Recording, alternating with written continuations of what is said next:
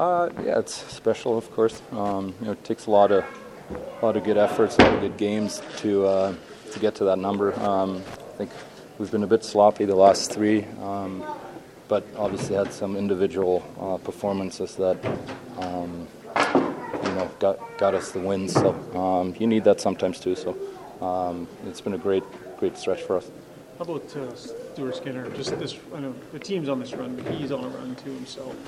I mean, the goaltending position has all that pressure with it, so there's that focus. Yeah, he's been great. Can't remember the last time he gave up more than two. So it's been a while, and hopefully stays that way, continues that way. And, he's been great for us. Pretty remarkable transformation from the start of the season. Like back then, you knew you were better than you were playing, but did you have any inkling that you guys would be this good? Well, I knew we were a good team. When you're lacking confidence, that's more than 50% right there, right? So that's tough to come back from. But obviously we found it. Just looking to continue it now. What does a break potentially do for when you're on a break like this?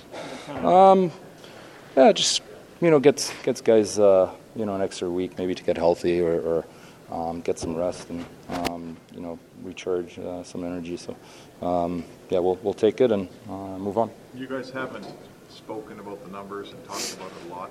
The next game is to tie the all-time NHL record. You're coming back. You're going to Vegas, a real hot rival.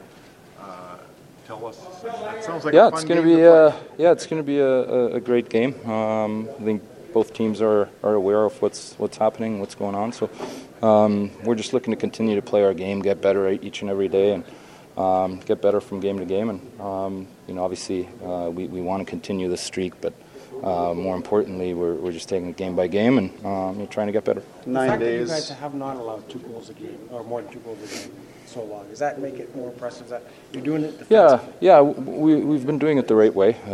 Like I said, I think we've been a little sloppy for a couple periods here and there over the last couple of games, but we cleaned it up when we needed to in the right moments.